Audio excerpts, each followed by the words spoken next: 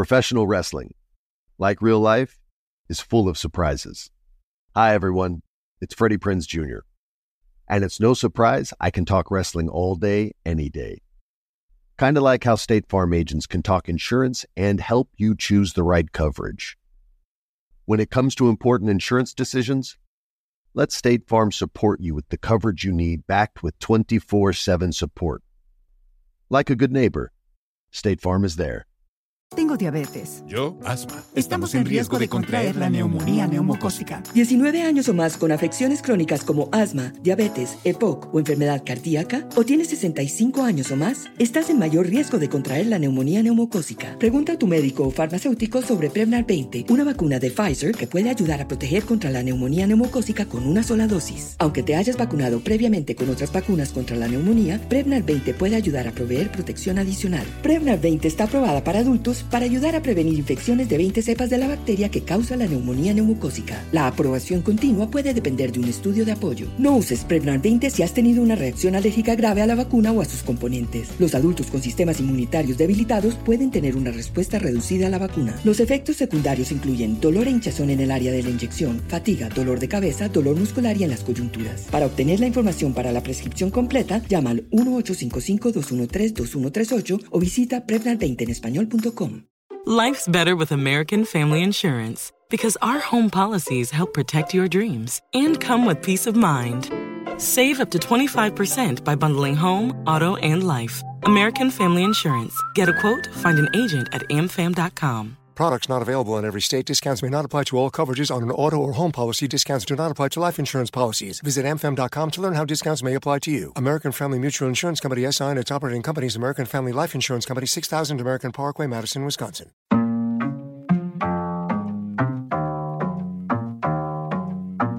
right, let me talk my talk. Here we go. He said he living life as a gringo, where you question where you fit in every time you mingle. They say you do this with not enough that. My rapping is really bad. This life as a gringo. Yes, hello and welcome to another episode of Life as a Gringo. I am Dramos, of course. It is Thursday, so it means it's time for our Thursday Trends episode. And on the show today, we have family. He is a former congressional candidate, an attorney, and anti-money laundering specialist, and I think our resident political pundit and also resident attorney here on the show, Hector Oseguera. How you feeling, my bro? Feeling great, man. Always happy to see you and glad to be on the show. Of course, man. And I've been trying to get you on. I know we've had some crazy scheduling going back and forth because, bro, there's just so much shit happening right now. I always appreciate your perspective. So we're going to try and tackle as much of it as we can today. Man, because we'll talk about a lot of the negative and nonsense that has happened this last week. I mean, I'm sure you've been following the story of the American tourists that got kidnapped in Mexico, and sadly, two of them are no longer with us. You also have on the political side of things, this sort of, I mean, I don't know if it's a bombshell because we all knew it, but this lawsuit with Fox News where a lot of internal conversations are coming to light and sort of validating much of what we already knew. So we'll get into that. You got Ron DeSantis over here, man, just getting ready for what it seems like to make his presidential bid, and he's trying to out MAGA Donald Trump, it feels like, in preparation for that. So we'll talk about that. And then student loan forgiveness, something that you've been calling Biden to do for a long time. It now is sort of just like up in the air right now. There's the Supreme Court kind of waiting to rule on it. There's now a separate lawsuit that's happening as well with one of the companies as far as student loan payments, the pause that has been ongoing. So it's kind of a mess. So I would love for you to kind of break that down for us with your attorney expertise. And then on a positive side of things, we're going to celebrate somebody from our community who has been making a stand for the LGBTQ plus community, which is particularly important with all of just the crazy bills that are being proposed throughout the country right now that really are trying to set us decades back, it feels like. So, man, without further ado, let's get into it because there's so much shit to get into today. And we'll start with the nonsense, the BS, in a segment we call For the People in the Back. Say it louder for the people in the back.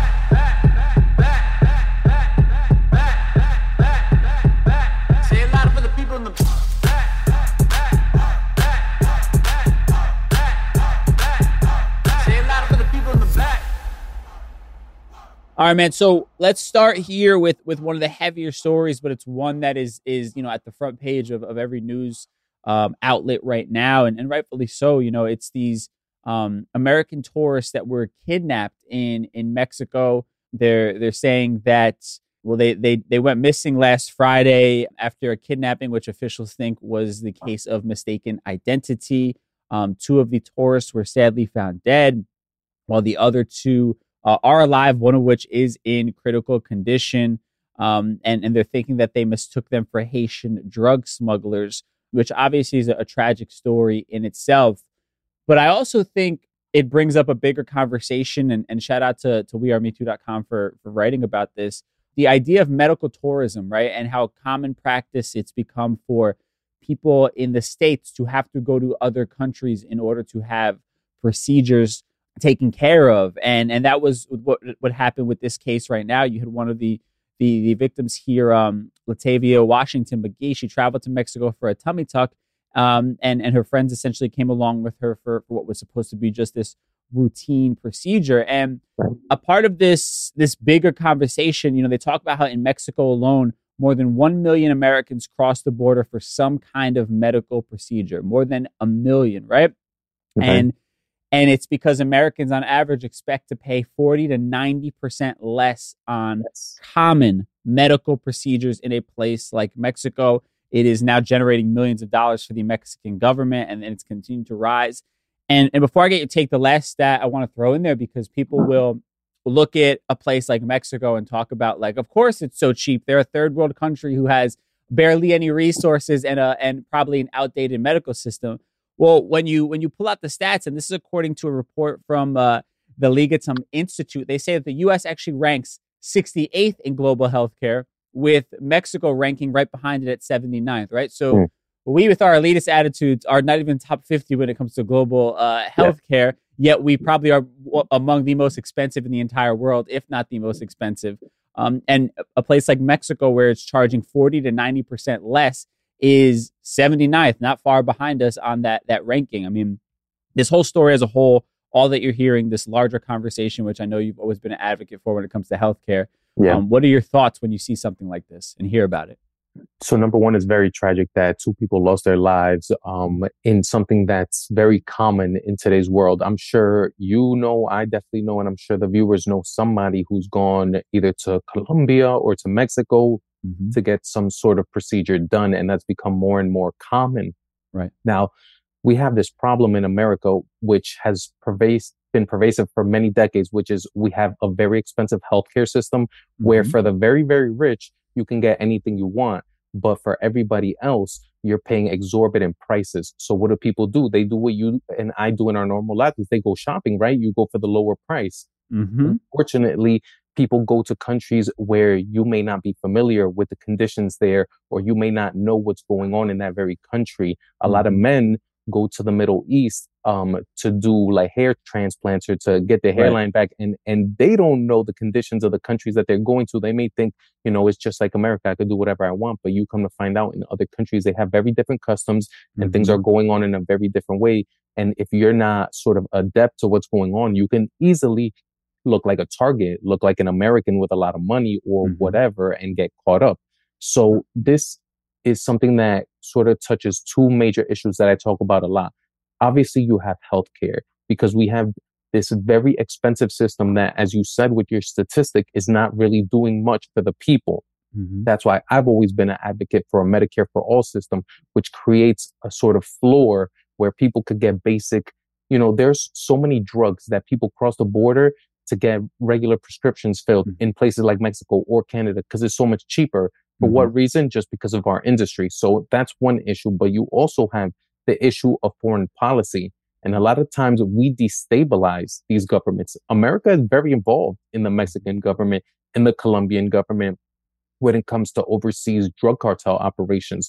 We destabilize these governments. We make these unsafe places, and that contributes to making these things cheaper. So I think that we have to not only look at our bloated healthcare system, but look at the American war machine and how America gets involved in places like Latin America and how those create the conditions for people to think that they can go to these countries for something cheaper, when in fact you're putting yourself at a very significant risk that you may not even be aware of.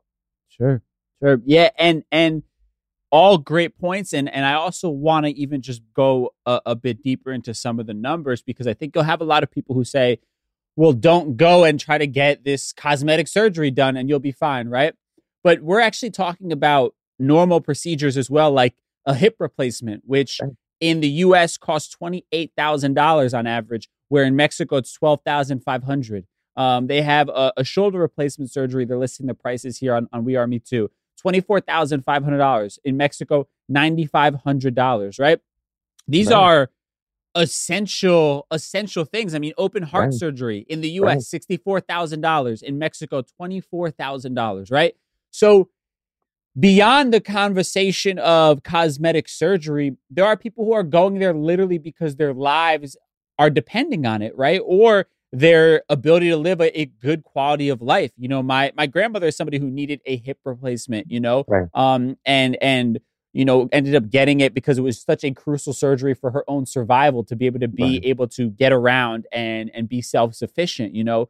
But that she's lucky she had insurance that covered it. If she didn't, what would be the options at that point? You have no choice but to risk your life going somewhere where you are potentially a target, like you said, because you have no other choice in a country that is just squeezing every last penny out of you, and where they allow capitalism to even exist in the hospital system, in the emergency room system. It's just, it's crazy. So the ironic thing is that the conditions are being made unsafe by two cartels in two different countries. In Mexico, you have the drug cartels that make things unsafe. And in America, you have the pharmaceutical cartel that is what's making things unsafe here. And so, yeah, you have these exorbitant prices being charged because these people don't face competition. It's essentially a monopoly, and they all play with each other to basically make sure that these very basic procedures are so expensive that people are choosing to go overseas and look for cheaper prices. But yeah, I think that that's a major issue that we need to look at here in America, is to what extent we have a pharmaceutical and a healthcare cartel that is ruining our economy and making things unsafe, not just for us here in America, but internationally. Yeah, no, I think that's a great way to put it, the healthcare cartel that exists in this country. And then, I mean, I've talked about this before. I'll leave it at, well, like, even you're not even able to see a doctor easily anymore. It's a nurse practitioner, right? And there's no shade at nurse practitioners, but you're being asked to do the job of somebody who had to go to a lot more schooling and pay a lot more money, and you're getting paid half of what those people, you know, are getting paid, and having tons of pressure on you that you are not properly trained for, because they're just figuring out a way to make it as profitable as possible for the people who are the investors in these staffing companies, essentially. All right, so moving on from our just fucked healthcare system right now, there's no other way to put it. Let's talk a bit about our political system and our media in general, right? Where you have a gigantic media outlet like Fox News, which is, if I'm not mistaken, ranked as the #1 media outlet as far as ratings go. You have somebody like Tucker Carlson beating out like the late night show with Jimmy Fallon or Stephen Colbert or anything like that. Now, Fox News is being sued by Dominion Voting Systems as a part of a defamation suit where Fox News was essentially smearing the Dominion machines and saying that they were essentially corrupted in the 2020 election, right? And that there was fraud because of the Dominion machines. And as a result, people have had to turn over their personal conversations of text messages, and people have had to go under oath and answer honestly about shit that they lie about on the air. One of the, not even, again, not surprising, but it's crazy to see it in writing. Tucker Carlson, who's obviously one of the more popular people on that network, even voiced his own disdain for Donald Trump behind the scenes while propping him up in front of the camera, saying things that, like via text, like, quote, "I hate him passionately." This is a quote that he sent to one of his colleagues. Another one is, "What he's good at is destroying things. He's the undisputed world champion of that. He could easily destroy us if we play it wrong." And one of the other things he said was, "We are very, very close to being able to ignore Donald Trump most nights." And this was him just 2 days before January 6th, the Capitol riot. And the last thing he said was, "I truly can't wait," in regards to being able to ignore Donald Trump. on the air, though, Donald Trump is this country's only last saving grace before we end up, in the dump somewhere, the woke mob, before they destroy this country. Donald Trump is our last hero. He won the election, and it's not even close. There was all types of fraud. I didn't read it here, but there's even a text where he acknowledges that there was not enough fraud that would have actually swayed the election in Joe Biden's favor. We knew all this shit was fake. Now it's coming to light. Do you think this actually changes anything at all in the current political landscape? Are we too far gone, or do you think people may have a reckoning after seeing this? I wish I could say that there would be a reckoning for this, but, sort of touching on the stories that we're going to talk about later on, is that there's a lot of polarization in this country, and the very people that you would want to be hearing about this story have closed themselves off to it, or say it's not a big deal, or the media is portraying it in a different way, or it's not true, or it's just not true, right? No. You have laid bare the contempt that people like Tucker Carlson and Rupert Murdoch have for their viewers, right? They're like, our viewers don't want the truth. They want us to spoon feed them good feelings. And that's what we're going to do. Even if it's a lie, even if we know that it's a lie, we know that our audience will not react well to the truth.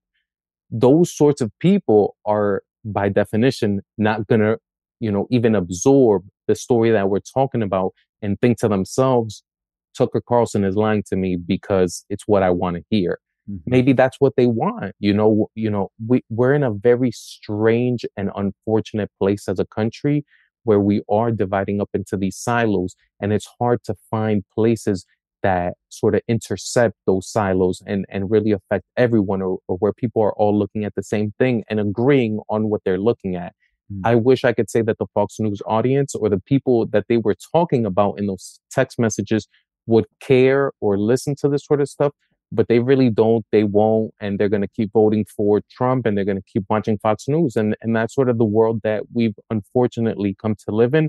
I think we have to learn to find ways to deal with the situation, or what are we going to do to break the situation, instead of like hoping that half of the country will wake up one day and say, I was wrong this whole time, because I'm frankly just not waiting for that to happen, and I don't think it is going to happen.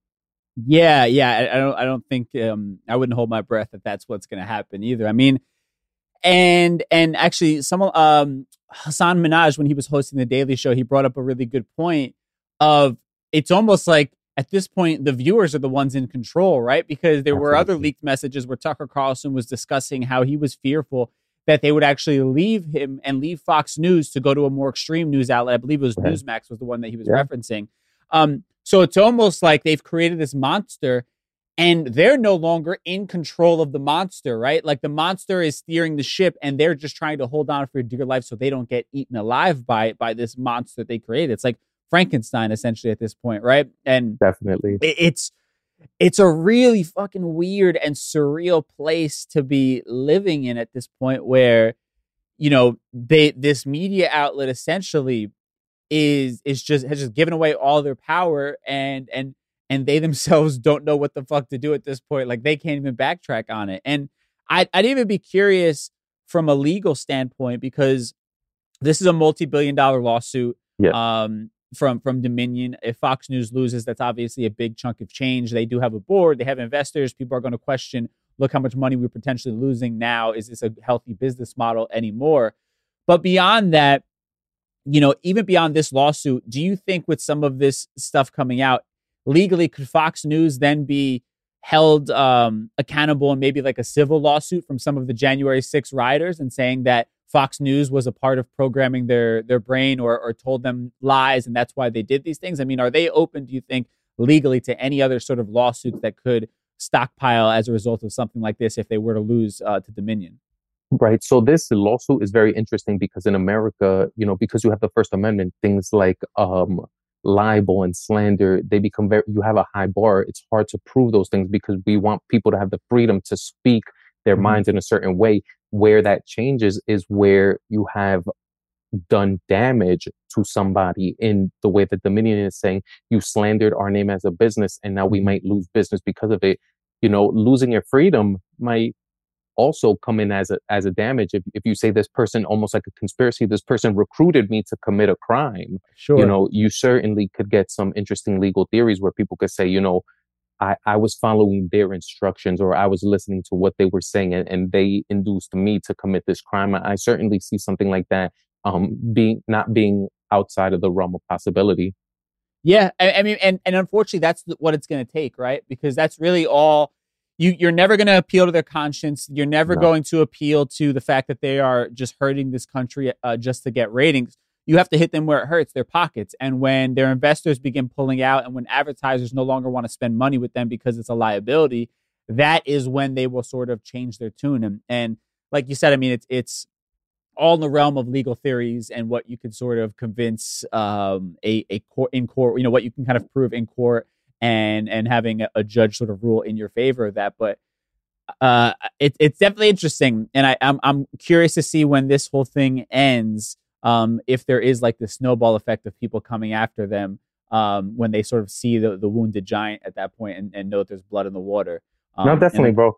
I appreciate, and I wanted to bring up this instance that I think, you know, you would be very interested to look at, is that in 2008, when John McCain was running against Obama, there was this time that he went to a town hall and he was confronted by people who you might say watch too much Fox News. Sure. There was all about Obama being a Muslim and all sorts of crazy stuff. And in that moment, you know, I'm no fan of John McCain, but you saw a person who basically said to themselves, like, I have a choice to make right now. I could either feed into this, or I could tell this person, like, no, actually, this is not correct, and I'm not standing by what you're saying, right? Right. John McCain in that moment made the decision of, I'm going to stand by my morals, my principles. I'm going to tell this person in front of me who probably wants to vote for me, I'm going to tell them, you're lying and you're wrong and you shouldn't say those things.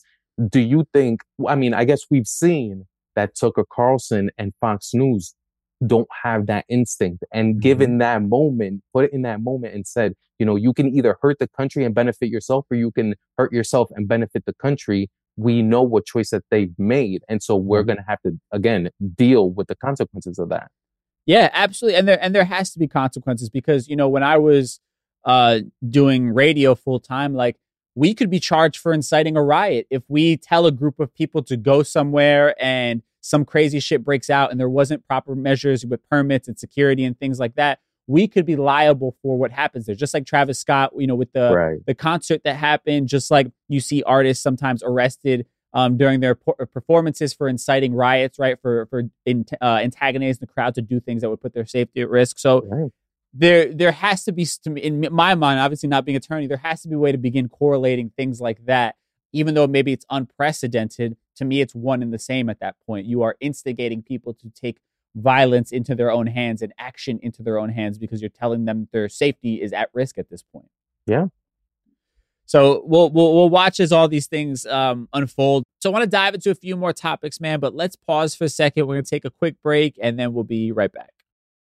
Tengo diabetes. Yo, asma. Estamos en riesgo de contraer la neumonía neumocócica. 19 años o más con afecciones crónicas como asma, diabetes, EPOC o enfermedad cardíaca, o tienes 65 años o más, estás en mayor riesgo de contraer la neumonía neumocócica. Pregunta a tu médico o farmacéutico sobre Prevnar 20, una vacuna de Pfizer que puede ayudar a proteger contra la neumonía neumocócica con una sola dosis. Aunque te hayas vacunado previamente con otras vacunas contra la neumonía, Prevnar 20 puede ayudar a proveer protección adicional. Prevnar 20 está aprobada para adultos para ayudar a prevenir infecciones de 20 cepas de la bacteria que causa la neumonía neumocócica. La aprobación continua puede depender de un estudio de apoyo. No uses Prevnar 20 si has tenido una reacción alérgica grave a la vacuna o a sus componentes. Los adultos con sistemas inmunitarios debilitados pueden tener una respuesta reducida a la vacuna. Los efectos secundarios incluyen dolor e hinchazón en el área de la inyección, fatiga, dolor de cabeza, dolor muscular y en las coyunturas. Para obtener la información para la prescripción completa, llama al 1-855-213-2138 o visita Prevnar20enespañol.com.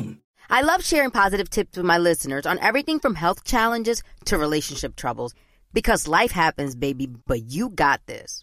Hi there, I'm Honey German, and I know we can all use some positive energy these days. That's why I make sure to empower my community, because a bit of motivation and support can go a long way. And luckily, we have State Farm to support us. Like when you talk to a State Farm agent to choose the coverage you need, and they have the options to protect the things you value most. It's the perfect positive tip you need. State Farm is also a big supporter of the My Cultura podcast network. where we as podcast hosts get to share our experiences and stories. Like a good neighbor, State Farm is there. Listen to new episodes of your favorite My Cultura shows wherever you listen to podcasts. This is Neil Strauss, host of the Tenderfoot TV True Crime Podcast, To Live and Die in LA. I'm here to tell you about the new podcast I've been undercover investigating for the last year and a half. It's called To Die For. Here's a clip.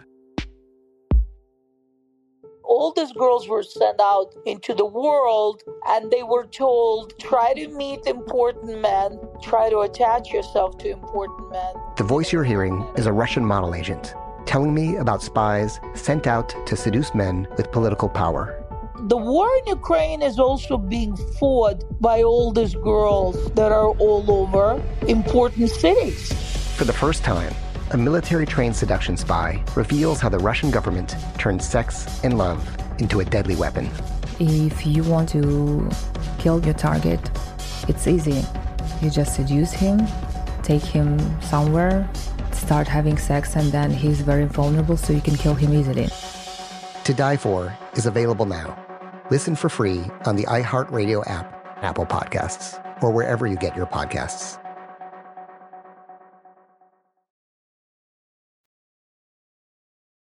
All right, we are back. Now, another kind of interesting thing that we're watching is Ron DeSantis. And Ron DeSantis has not officially made himself a Republican candidate for president yet, but he's doing all the things right now to get himself the national attention that he's going to need in order to give Trump a run for his money. Now, he's been laying out his top priorities for his second term here as governor of Florida. He's also, within that, talked about just crazy shit, that he wants to do. He has urged or endorsed proposals that are really just obvious culture war, topics. And that's why he's walking that line right now, talking about restricting abortion even further, talking about allowing concealed firearms in public without training, and also, has bills that are targeting things like drag shows, and this so-called like woke banning, his war on wokeness that he has going on, and his reasoning is obvious bullshit, but he says things like, our schools must deliver a good education, not a political indoctrination. It's sad that we have to say this, but our children are not guinea pigs for science experimentation, and we cannot allow people to make money off mutilating them. And he's referencing a lot of different things like what's going on in the trans community as far as procedures that could be done. He also was taking aim at COVID and the things like that. He's got a bill addressing K through 12 schools where teachers cannot be told that they must use a student's preferred name and pronouns. He obviously, all the hot button topics that is scaring, Republican voters around the country, the boogeyman that's been created, he's personally making a very public attack of them. And we saw the stunt with the migrants and shipping them off. He's even asking for more funding so that he can continue to do more of that. I mean, seeing all that he is doing, are you concerned with Ron DeSantis potentially making this run, and kind of how far do you think he could take all of this in general from the presidency? But I guess also what it means as a whole, where it sets a precedent for other governors around the country to start coming up with stupid shit and ridiculous bills like him. Right. And in that sense, I am very, very concerned because people living in Florida are being subjected to this. I find it very ironic when he says that he's doing things for the benefit of the children in Florida, because Florida, if you look up the stats, is one of the most poorly educated states in the country. They don't spend a lot on their public education. So it's weird for him to say something like that, because normally, especially Republicans, are not known for funding public education. But it does concern me that there are people in those states that are being subjected to, either bigoted laws when it comes to the trans community, or just attempts to institutionalize white supremacy, which in a lot of ways is what he's done, with saying that certain topics can't be talked about in Florida schools, such as slavery and things of that sort. Banning books.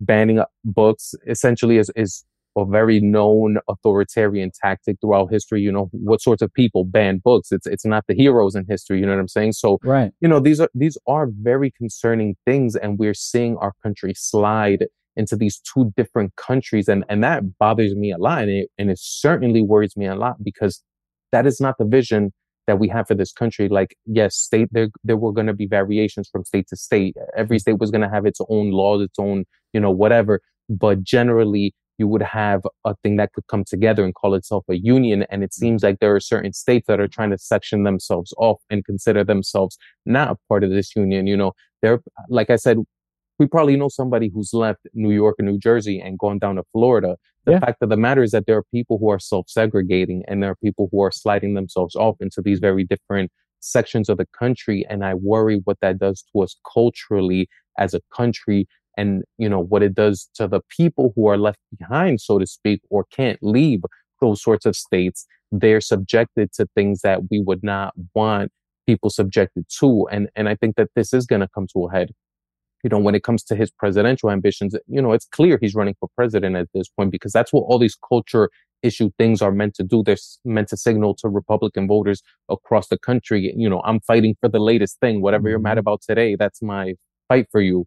And if he was not going to run for president, I assume he probably wouldn't be doing things like that. But then again, you have to say he lives in a state where these things are probably very popular. So he's not doing these things in a vacuum. There should be, you know, a way to tell these states, you know, you're not going to endanger the rest of us. You're not going to be able to discriminate just because you're within state lines. You know, just like we had this fight over civil rights, you know, some states wanted to say, oh, well, it's a states' rights issue and we can do whatever we want in this state. I think as a nation, we have to come together and say there's certain things we're just not going to accept. You know, I think the abortion thing is one of those things. I think Roe v. Wade showed the Republicans that as a nation, we've moved on, and most people have accepted that the right to an abortion is a normal thing.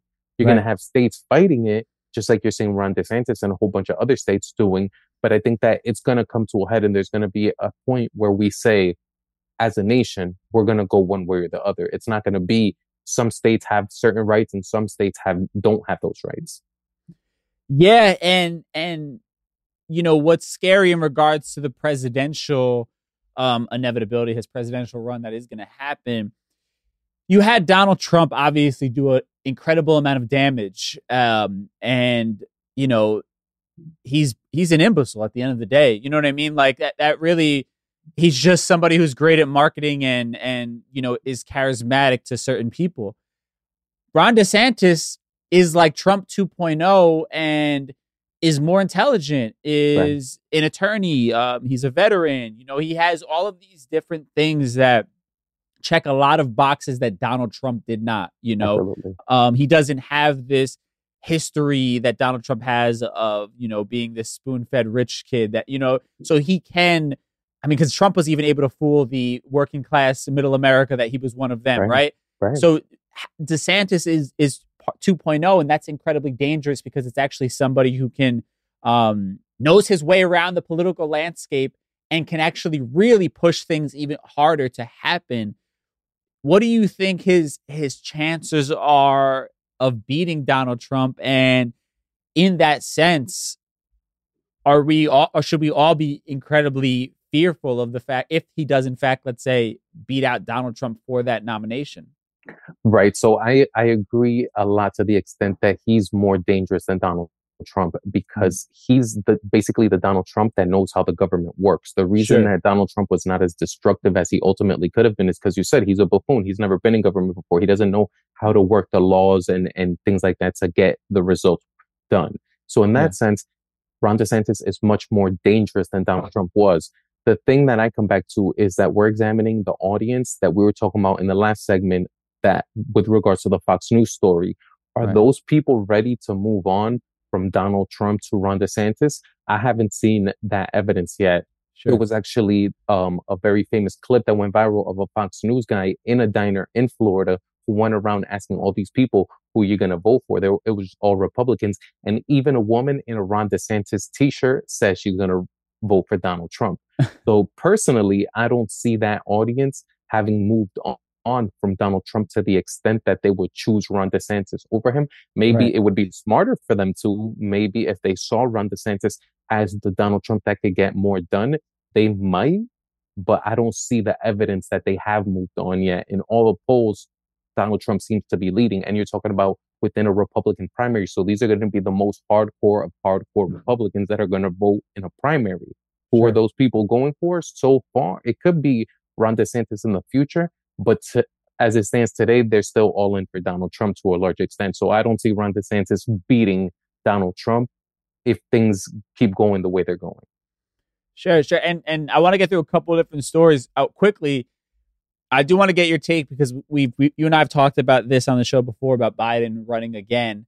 He obviously publicly has claimed he's going to be running in 2024. Yes. But there recently has been some people like, hinting at like they've been hearing things behind closed doors that he actually might not be running for another term. And I mean, the guy is just fucking old, right? Like he's not getting younger. He looks like he's just dwindling away little by little, when you see him. And I'm not trying to get into like an ageist conversation, but there is just a real concern. I mean, you look at the picture of even Obama when he entered office from when he left office, he aged drastically.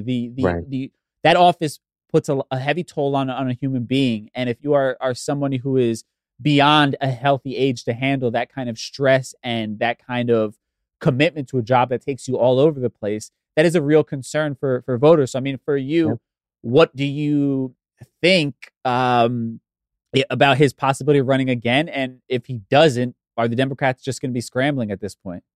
Okay, so I've had a lot of thoughts on this subject because it's been all over the news, right? Everybody's speculating about what's going to happen with Biden. I think that if they have to weekend at Bernie's his body across the finish line, they will do it because at this point, he's the one who seems most likely to beat Trump. He did it already. He got the job done. An incumbent president running for re-election is probably one of the best positions you want to be in running in an election. Incumbency is very powerful. You need a lot of people to be the president.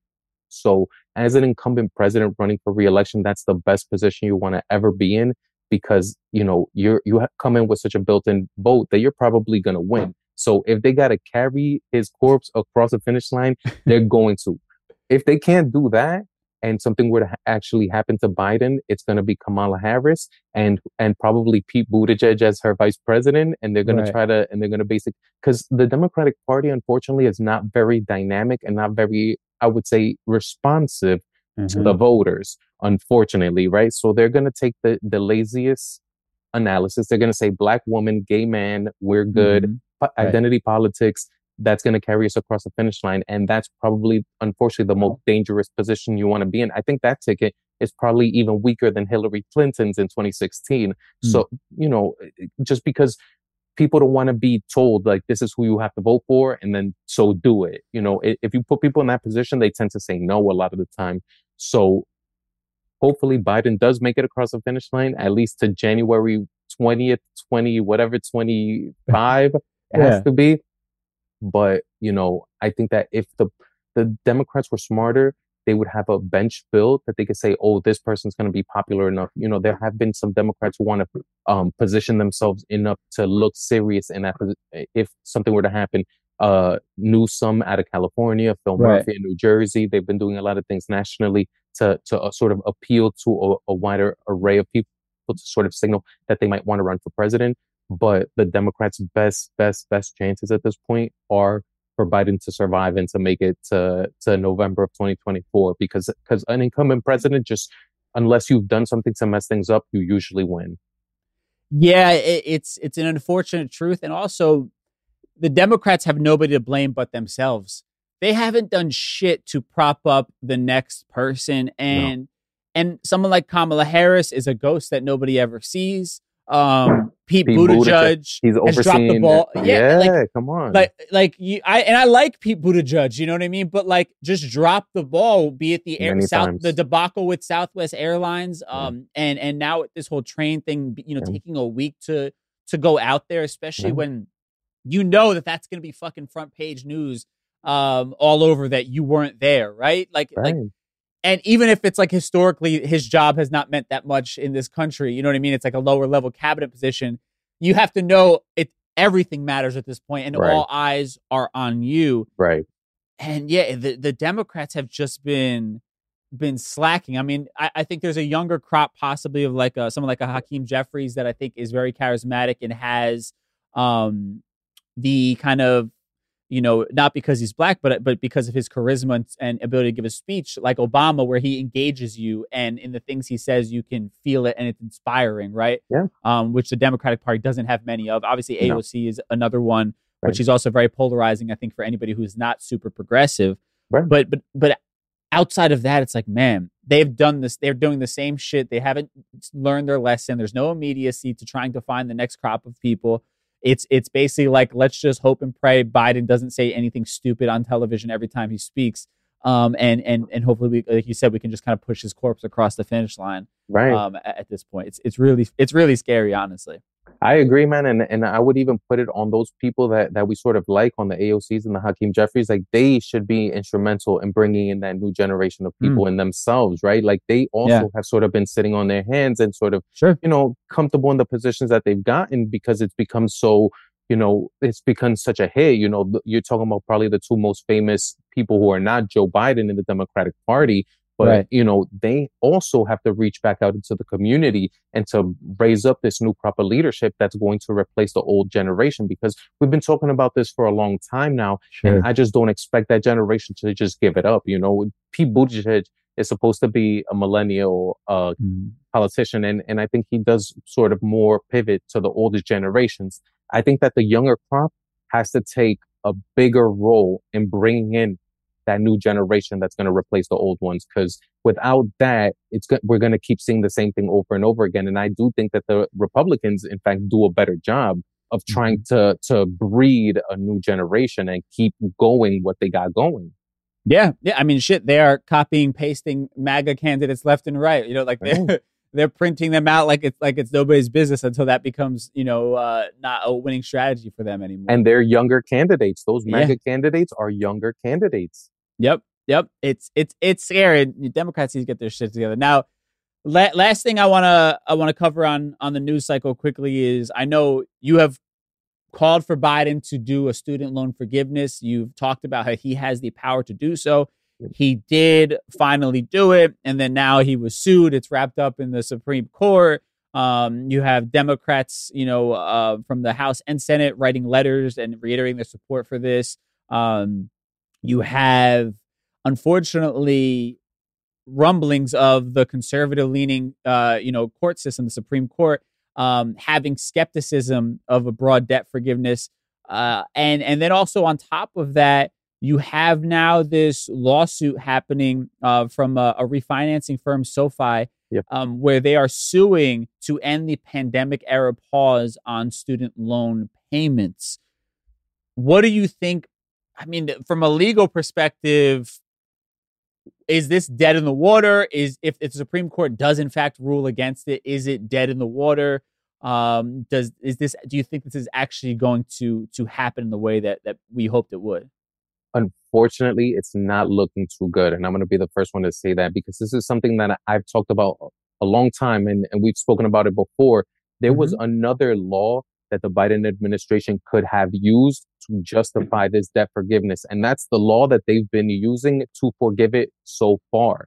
For some reason, they chose a different law to do this $20,000 forgiveness. And that, I think, put it in more jeopardy. And unfortunately, if this goes down, I don't see them trying again. The time to have tried this legally would have been when the Democrats had a majority in both the House and the Senate.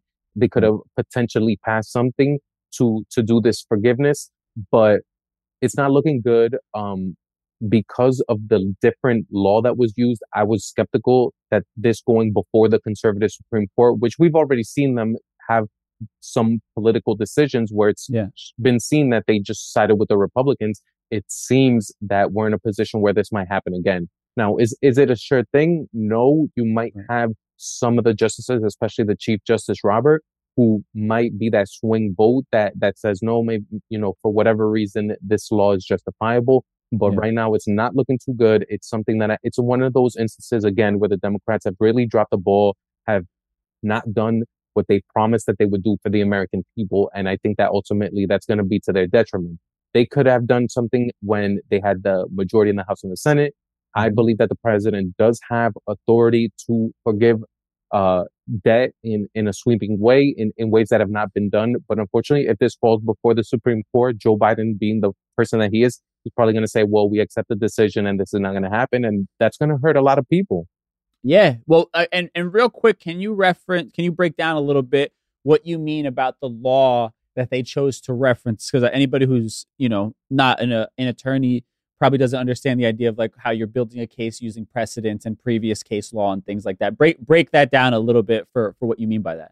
Sure. So the law that has been used to forget debt since the Trump administration through the Joe Biden administration, these have been momentary pauses, has been under a more recent law that I think passed in around 2020 in response to the pandemic, right? Mm-hmm. They passed this law, and that has so far sets a precedent for this being doable, right? So if you've been doing this and you continue to do it under the same law, then it gets challenged. You have a better legal argument to say, well, it was legal when I was doing it before, so why is it not legal when I'm doing it now? Now, what the Biden administration did with specifically this $20,000 forgiveness is they used a different law called the HEROES Act, which was passed, I think, around 2018, if not a little bit earlier than that. But the HEROES Act has language that technically has been used in the past to forgive debt for certain specific groups, but was not as wide ranging as this program that is going before the Supreme Court. So knowing that from the very beginning, I thought that should this be challenged in court, it would not do well because you're using a different legal justification than the legal justification that you already had on your plate.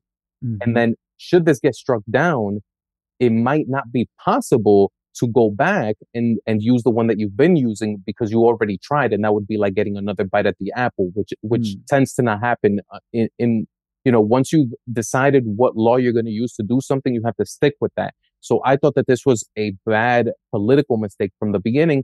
But you go, if you're being very cynical, you could say that they never wanted to do it. And this was just sort of like crumbs being thrown at the people to get them to vote for the Democrats. And it was never going to pass anyways.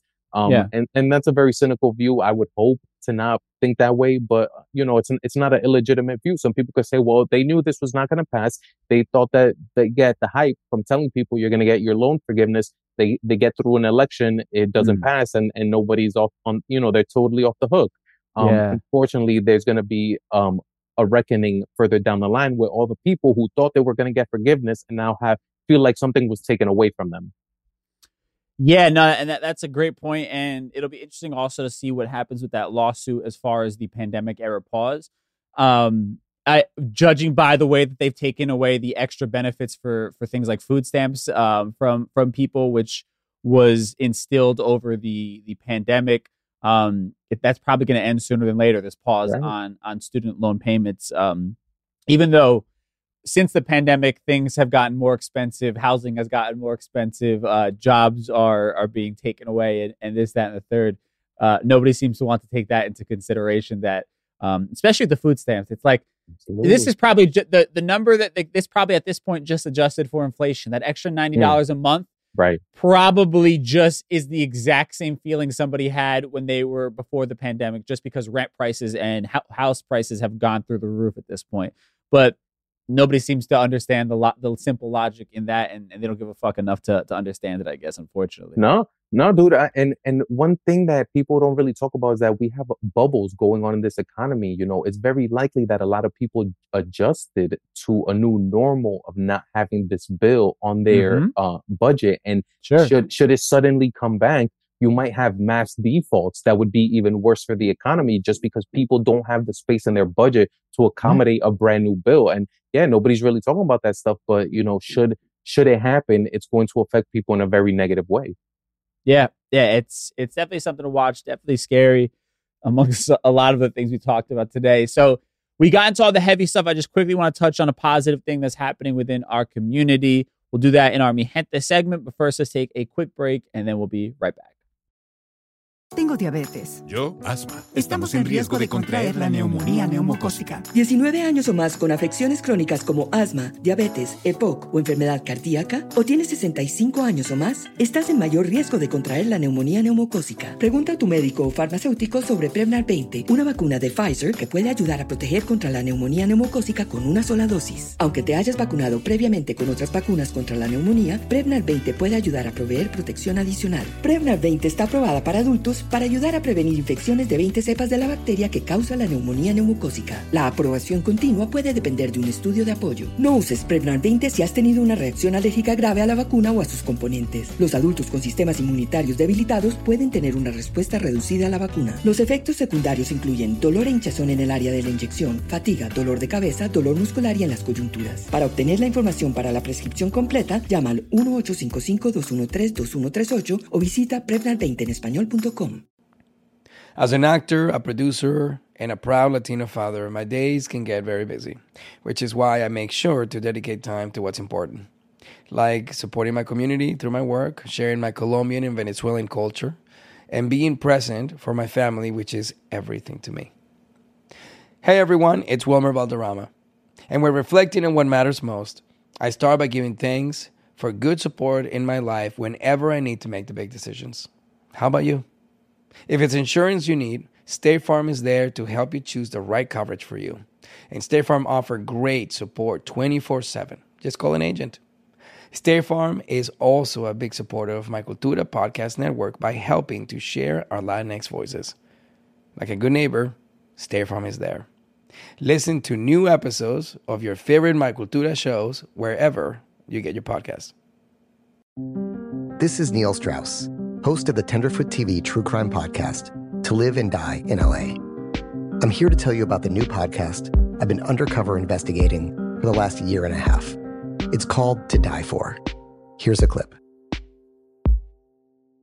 All these girls were sent out into the world and they were told, try to meet important men, try to attach yourself to important men. The voice you're hearing is a Russian model agent telling me about spies sent out to seduce men with political power. The war in Ukraine is also being fought by all these girls that are all over important cities. For the first time, a military-trained seduction spy reveals how the Russian government turned sex and love into a deadly weapon. If you want to kill your target, it's easy. You just seduce him, take him somewhere, start having sex, and then he's very vulnerable, so you can kill him easily. To Die For is available now. Listen for free on the iHeartRadio app, Apple Podcasts, or wherever you get your podcasts.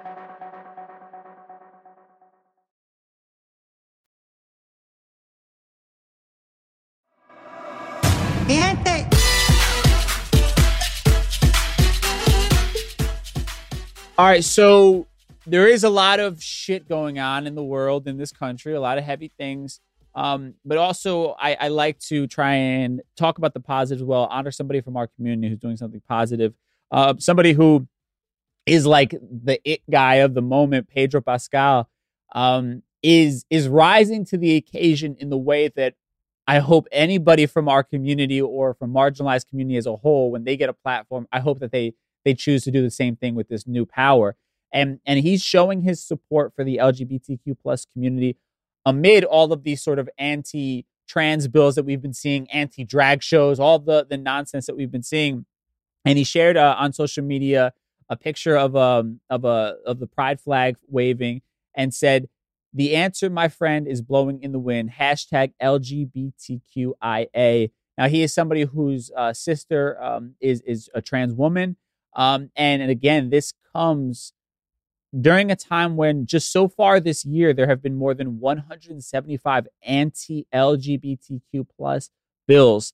And they're appearing to be moving forward in 32 states, including 23 that are affecting schools and sports venues. And this is all according to the Human Rights Campaign. And an example is even in Tennessee, you had Governor Bill Lee just sign a bill banning drag shows in public places. In Kentucky, House Bill 470 prohibits gender-affirming care for minors under 18 years old.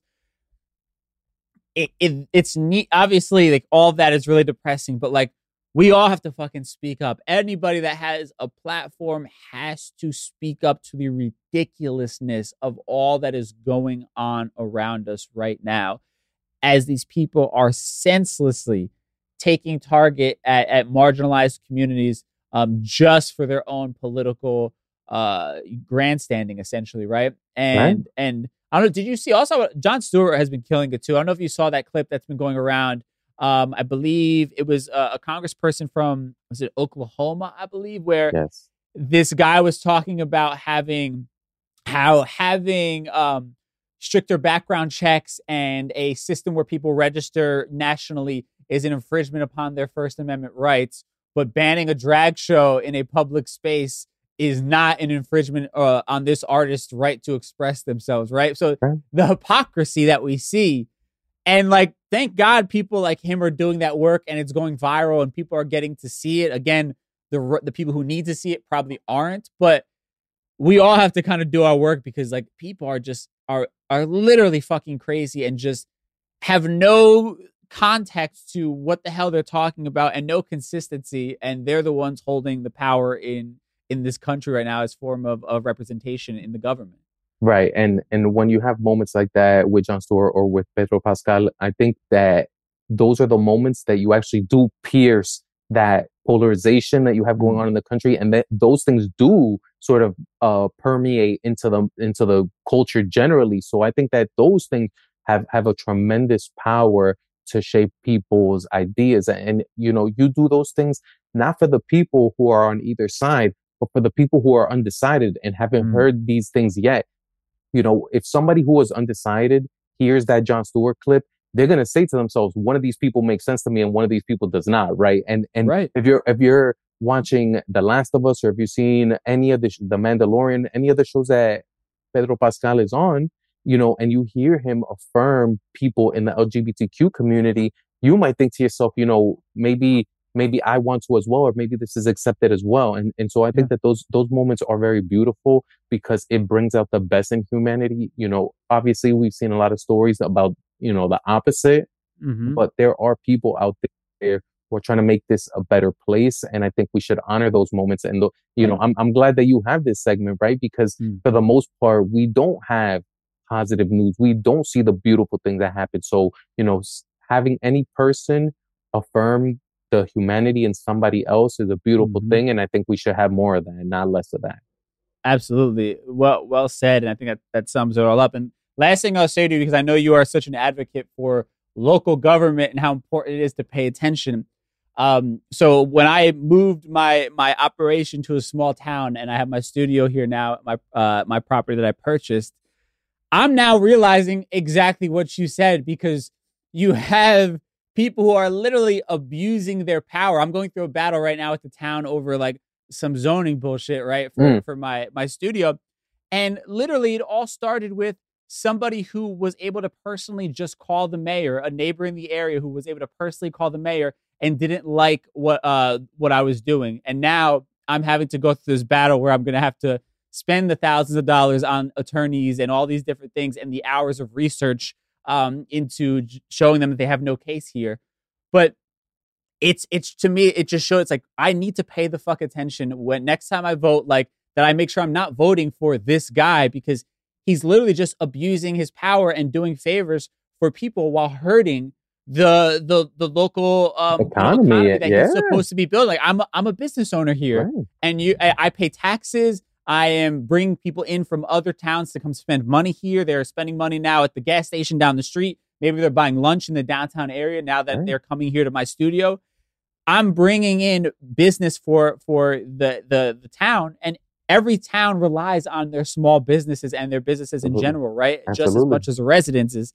So I was just thinking, I was like, Hector was fucking right. Like, this is so important. I need to be paying attention to this, because these people, more so than the president and all that we're talking about, have a direct impact on my quality of life and my ability to create the generational wealth that I'm hoping to pass down for generations. Right, bro. And we're going to talk about your town. Wait till we get off camera, because I want to hear about your town. Because listen, I've said it many times, you know, your local politicians will have much more of an effect on your daily life. You're finding that out now. But as soon as people get into paying property taxes. You try to start a business. You see how these little zoning boards and planning boards can either make or break your entire life over what you said could at many times be something petty or something that literally has nothing to do with you and your business.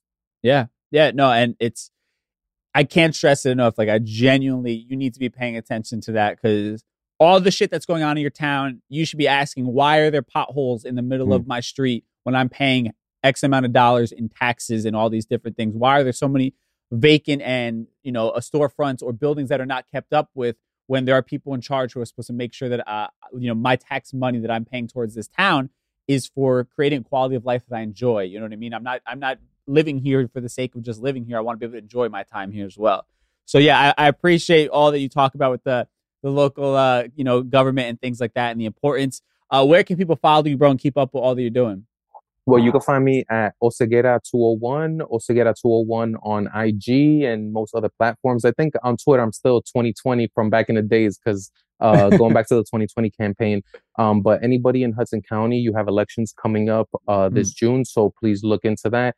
Countywide elections, like you said, I think we have the most power when we get involved locally. So countywide elections are going to be very big, and I definitely would stress to anybody in Jersey to look out for your local elections. I love it, bro. Well, listen, I appreciate you. Always great getting to catch up. Of course, we'll talk soon, and we'll have you on soon, hopefully. No doubt, bro. Always a pleasure. Man, big shout out to my guest today, Hector Oseguera, my guy. Always love hearing his perspective, and it's good to have somebody who does this for a living at times, to break down some of these more complicated things, especially when we talk about like legal jargon and how these court cases are kind of playing out. It's nice to have an attorney on the team, it feels like, in the rotation here. Now, with that said, I want to get y'all's take on one of these topics for our Ask a Gringo segment. But first, let's take a quick break, and then we'll be right back.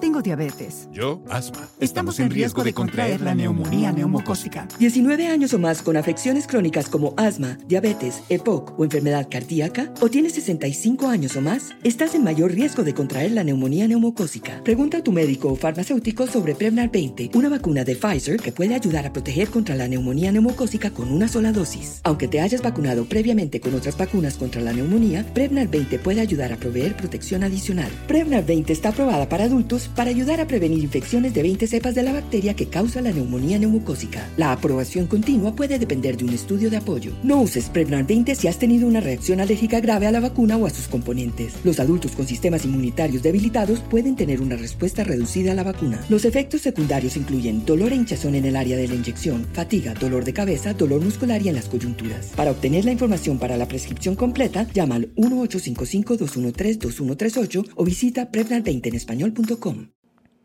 As an actor, a producer, and a proud Latino father, my days can get very busy, which is why I make sure to dedicate time to what's important, like supporting my community through my work, sharing my Colombian and Venezuelan culture, and being present for my family, which is everything to me.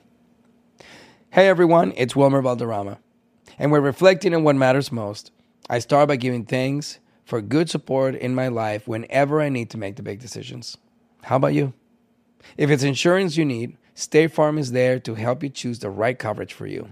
And State Farm offers great support 24/7. Just call an agent. State Farm is also a big supporter of My Cultura podcast network by helping to share our Latinx voices. Like a good neighbor, State Farm is there. Listen to new episodes of your favorite My Cultura shows wherever you get your podcasts. This is Neil Strauss, host of the Tenderfoot TV True Crime Podcast, To Live and Die in LA. I'm here to tell you about the new podcast I've been undercover investigating for the last year and a half. It's called To Die For. Here's a clip. All these girls were sent out into the world and they were told, try to meet important men, try to attach yourself to important men. The voice you're hearing is a Russian model agent telling me about spies sent out to seduce men with political power. The war in Ukraine is also being fought by all these girls that are all over important cities. For the first time, a military-trained seduction spy reveals how the Russian government turned sex and love into a deadly weapon. If you want to kill your target, It's easy. You just seduce him, take him somewhere, start having sex, and then he's very vulnerable, so you can kill him easily. To Die For is available now. Listen for free on the iHeartRadio app, Apple Podcasts, or wherever you get your podcasts.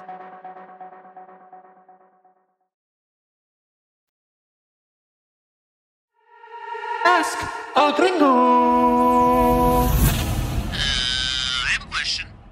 For this week's Ask a Gringo segment, I think I fucked up a little bit in the way that I asked it on social media, right?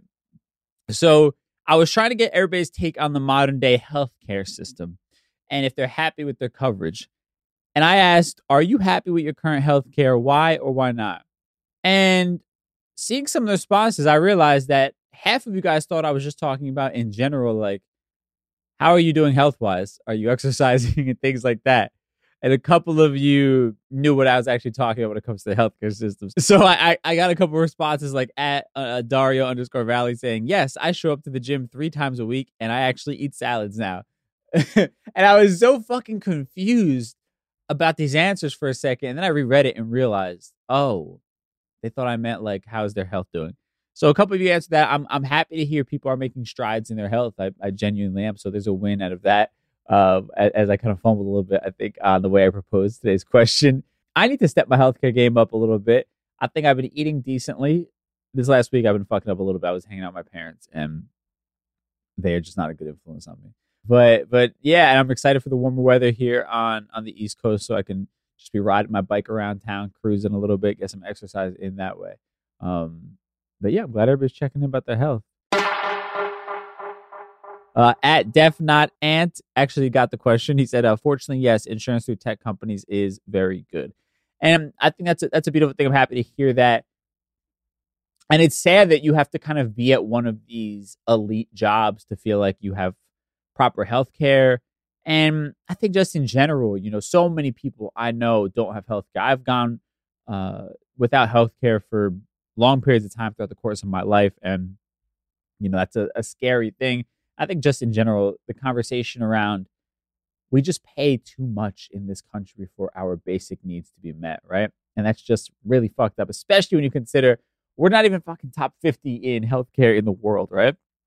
So what are we really paying for at the end of the day? It's just that American stamp of approval, which sadly tends to be a lot of the case where we just think that everything American is superior to anybody in the world because we think nobody else exists. And I think that's the general idea of this whole conversation as a whole. Now, with that said, I'm going to try to do better on the next Ask a Gringo when I try to be more direct with the question of asking. But I appreciate y'all for chiming in anyway. At DJ Dramas on Instagram, you want to be a part of these conversations. And with that said, let's tie everything we talked about today in a neat little bow in a segment we call Conclusion Stew. Time for Conclusion Stew. All right, so again, big shout out to Hector Oseguera for hopping on the show. I loved all the conversation we talked about. Man, these American tourists that were kidnapped in Mexico is incredibly sad. And again, the bigger conversation that's happening outside of these tragic, lives that were lost and people who were traumatized. It's the idea of medical tourism becoming such a regular thing for people in the U.S. who feel like this is the only way they can afford to take care of themselves. And again, it goes beyond just cosmetic surgery, but there are certain people who are going there for life-saving, procedures or procedures that would give them a better quality of life, and there's really no reason why we should be price gouging our citizens so much in this country, and big pharma and the hospital system, healthcare system, all should just be ashamed of themselves, honestly. And speaking of people who should be ashamed of themselves, Fox News, this lawsuit, I think to what Hector was talking about, sadly, the people who need to hear it will never get this message. It's never going to get through to them. I would love for it to, but I'm not holding my breath.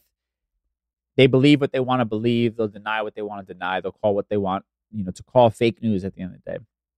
Even though it's right there, it's in court documents, it's plainly written, it's probably not even going to reach them. Especially when you talk about a world in like social media where the algorithm just keeps feeding you exactly what you want to see. That's just the nature of the world. And these people are, who are extremists, who don't believe in democracy, who want to believe lies and conspiracy theories and all types of fraud. I don't know how to reach them. I don't think something like this really changes anything unless like Fox News gets completely shut down and goes out of business, gets bankrupt because of these lawsuits. But even then, they'll come up with some sort of excuse for how it's the Democrats' fault and the Democrats are tyrannical and they're taking over, right? I wish I had a better, more uplifting answer. And DeSantis is a scary individual in terms of he's not a complete moron like Donald Trump, yet he's pushing to do all the MAGA things that the Trump fan base want to see. We'll see what happens when he announces eventually for his presidential run, if he can beat out Donald Trump. But the crazy shit that he's doing, again, this is just like performance politics, banning certain things, books, drag shows, the target of whatever it is he's targeting. Like, these people are just doing this to put themselves on a national stage to get national press coverage so that the Republican base sees them as viable candidates. But while doing so, they're playing with the lives of innocent people. And that's what's really fucked up about this. They don't give a shit about the causes that they're getting behind. This is all performative, and they don't care who they have to step on in order to get the attention that they're seeking to win these elections. It's disgusting. And this whole thing with student loan forgiveness, it's still up in the air. We'll see what the Supreme Court ends up ruling. But, it's just sad that people would take issue with trying to help better the lives of fellow Americans. Americans who were sold this lie about college and all the doors it's going to open and the types of salaries that would be available for them. And now are suffering through a housing crisis and inflation and everything above. Like, this generation needs help. We were sold a lie at the end of the day when it comes to college. And it's sad that some people are again, capitalism at its finest. They just want to make a buck at any cost. They don't care whose life they ruin or whose life they make even harder unnecessarily. Now, on a positive side of things, we got to give another shout out to Pedro Pascal. He just keeps killing it, being a great example for someone who is using their platform for good. And you just love to see it. I mean, last time we talked about him being unapologetically Latino in SNL. Now him, vocalizing his support for the LGBTQ plus community amidst all of these anti-LGBTQ plus bills that are happening throughout the country. And we all need to stand up in that way. And I love seeing people use their platform. To me, that's the only reason why we should have platforms at the end of the day, is to do good, to do something good with it, not just be self-serving. And that's it. Thank y'all so much for hanging out on today's show. My book, Just Be, we're shipping next week. JustBe.nyc. You want to pick that up. I'll be signing the first edition copies. And then after that, I think we're going to hand it over to the distributor. So it'll be tough to get a signed copy. So if you want one, JustBe.nyc. Go pick that up. Check out the Street Stoke podcast, my other podcast, a daily podcast. I'm really excited about that one. And that's it, man. Have a great weekend, and I will talk to y'all soon. Until then, stay safe. Peace. Life as a Gringo is a production of the My Cultura Podcast Network and iHeartRadio. Tengo diabetes. Yo, asma. Estamos en riesgo de contraer la neumonía neumocócica. 19 años o más con afecciones crónicas como asma, diabetes, EPOC o enfermedad cardíaca, o tienes 65 años o más, estás en mayor riesgo de contraer la neumonía neumocócica. Pregunta a tu médico o farmacéutico sobre Prevnar 20, una vacuna de Pfizer que puede ayudar a proteger contra la neumonía neumocócica con una sola dosis. Aunque te hayas vacunado previamente con otras vacunas contra la neumonía, Prevnar 20 puede ayudar a proveer protección adicional. Prevnar 20 está aprobada para adultos para ayudar a prevenir infecciones de 20 cepas de la bacteria que causa la neumonía neumocócica. La aprobación continua puede depender de un estudio de apoyo. No uses Prevnar 20 si has tenido una reacción alérgica grave a la vacuna o a sus componentes. Los adultos con sistemas inmunitarios debilitados pueden tener una respuesta reducida a la vacuna. Los efectos secundarios incluyen dolor e hinchazón en el área de la inyección, fatiga, dolor de cabeza, dolor muscular y en las coyunturas. Para obtener la información para la prescripción completa, llama al 1-855-213-2138 o visita Prevnar20enespañol.com. Every week on Talk Easy with Sam Fragoso, I invite an artist, writer, or politician to come to the table and speak from the heart in ways you probably haven't heard from them before. Some of my favorites are with Tom Hanks, Questlove, and Cate Blanchett. In recent weeks, I talked to actor Dan Levy, director Ava DuVernay, and the editor of The New Yorker, David Remnick. You can listen to Talk Easy on the iHeartRadio app, Apple Podcasts, or wherever you get your podcasts. Hey, I'm Jay Shetty, and I'm the host of On Purpose. This week, I talked to Tiffany Haddish in a hilarious, deep, thoughtful interview where we dive into family trauma, grief, sobriety, love, and dating. I got a big heart, and I'm very forgiving, but don't abuse it. It's been abused enough. Listen to On Purpose with Jay Shetty on the iHeartRadio app, Apple Podcast, or wherever you get your podcasts. Trust me, you won't want to miss this one.